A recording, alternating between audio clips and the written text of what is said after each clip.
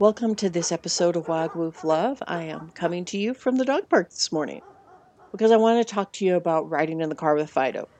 More and more, we take our pet with us in the car on short and on long rides. And taking Fido along with you can be a fun thing to do.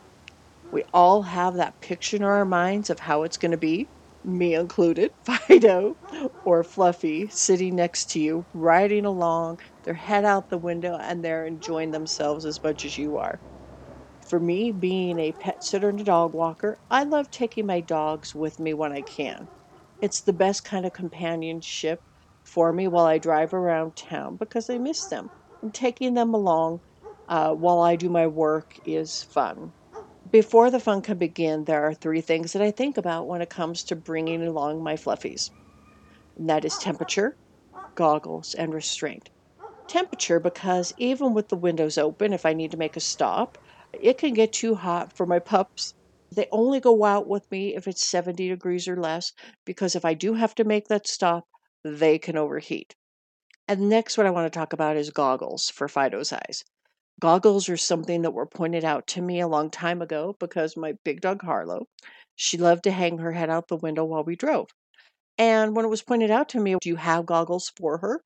I said, no, I'm careful. I only let her have her head out, the window, this or that restriction. And they were good things. But for Fido to have goggles on will keep any of that dust or anything that's blowing that can get into their eyes and hurt them. It can scratch their eyes.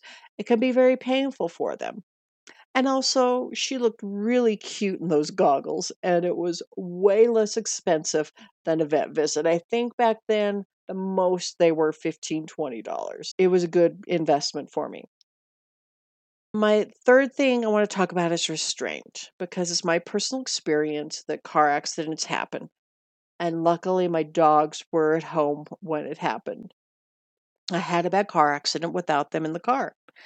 And after that, I got real serious about the kinds of seatbelts I wanted for my dogs. And those reasons are one, I could have died, and two, an unrestrained dog would have died a painful, unnecessary death had they been with me and not restrained well. Thousands of pets are killed in some of the millions of automobile accidents that happen in the US every year, many of whom could have been saved by being properly restrained. AAA estimates that unrestrained dogs are sometimes a contributing factor to tens of thousands of car accidents annually. So I got real serious about what kind of a seatbelt I was going to use for my dog.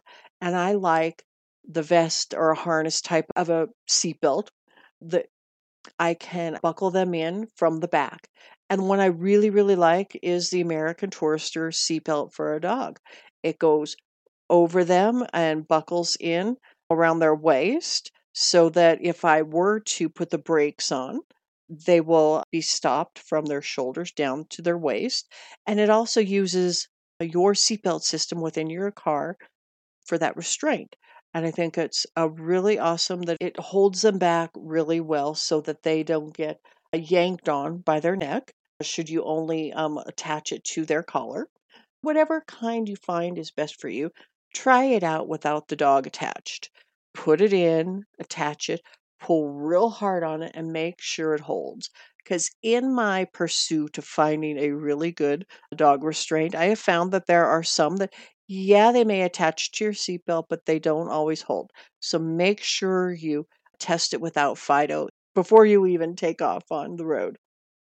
And you might wonder about trucks. What do I feel about trucks and dogs? Well, I feel that dogs should be only in the cab with their seatbelt on and never in the back of a truck because that can be as dangerous as an unrestrained dog in the cab if there is an accident.